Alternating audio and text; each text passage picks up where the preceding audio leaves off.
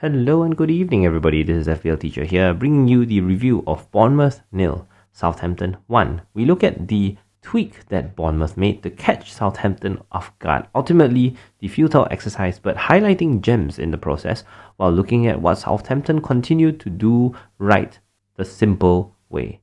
We also look at FPL implications in terms of how to take advantage of Southampton's defense moving forward, while also looking at where Bournemouth's true potential is. Bournemouth, who tried to throw Southampton a curveball at home by running a 3-5-2 instead of their usual 4-2-3-1 system. Now, this meant that firstly, Tavernier shifted into right wing back, sometimes left wing back, alongside Ryan Fredericks. Now, at the same time, this meant that right winger Ryan Christie could actually drop into central midfielder alongside Lewis Cook as well as Jefferson Lerma. Billing and Solanke remained the strike duo up top and they continue to operate in tandem, but really the story here is about the wingbacks. Tavernier and Fredericks had such huge presence in the first half as well as the second that they continue to create chance after chance for each other. Tavernier had a beautiful shot in the 41st minute, while eventually the central midfielders joined in the party in the 55th minute, where Chrissy actually pushed all the way wide to aid Lewis Cook in order to cross for their front two. Once again, this left wing back, right wing back connection is a new system, but it still heavily favours the front two of Billing and Solanke.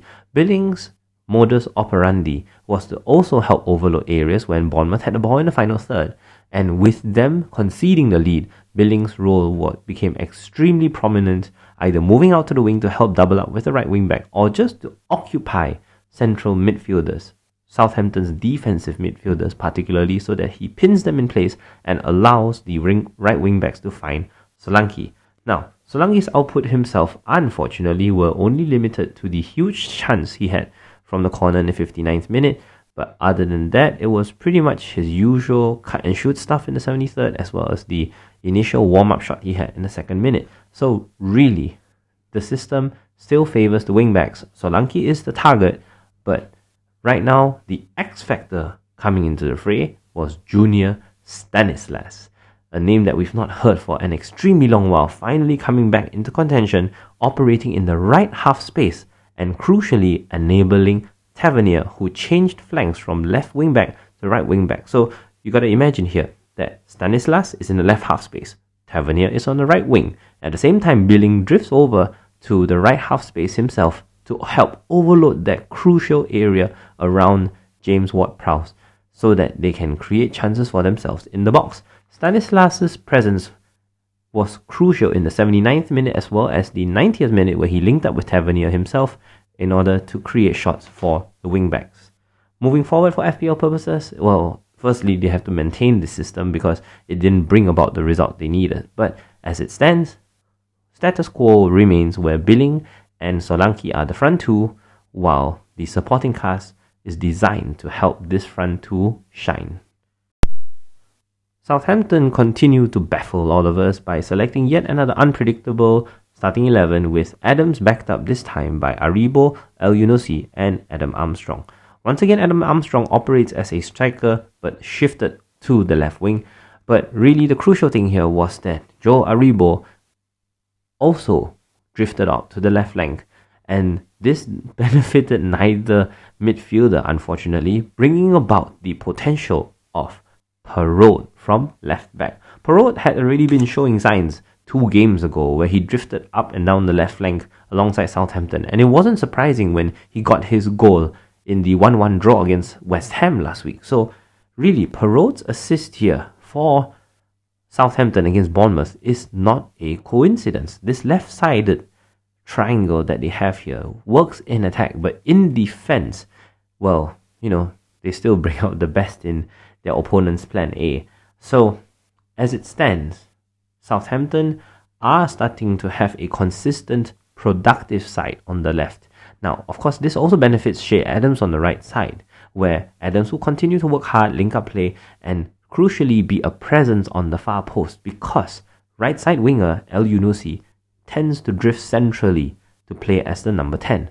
there is basically nobody on the right side, and only under extremely rare circumstances, Kyle Walker-Peters had to beat as many as 2 players just to venture into their opponent's half, really. So, as it stands, in conclusion, the left creates for the right, aided by Aribo drifting onto the left, but Perrault right now is the star. Defensively, they maintain their 4-2-3-1 shape, and really it just came down to taking advantage of JWP's spot. When you overload that half space, Southampton still struggle no matter whether they play Salisu or Kaletaka or whether they have Bella Kochap fill in. So, as it stands, Southampton are a structured side that will be weak to overloads wherever it occurs on the pitch.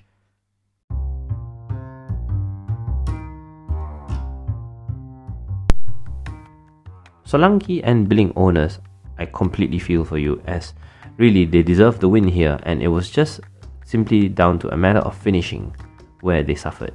Now, the next two against West Ham and Spurs wouldn't bring a lot of joy, but Leeds and Everton right before the World Cup is where you can hold on to your players and field them for those last 2 games.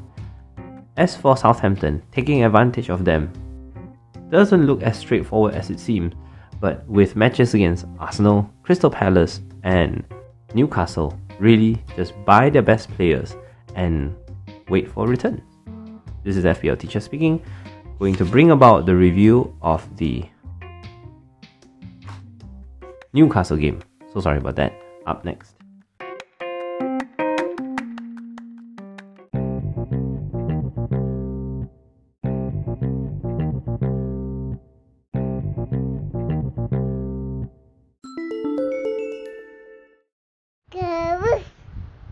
Go.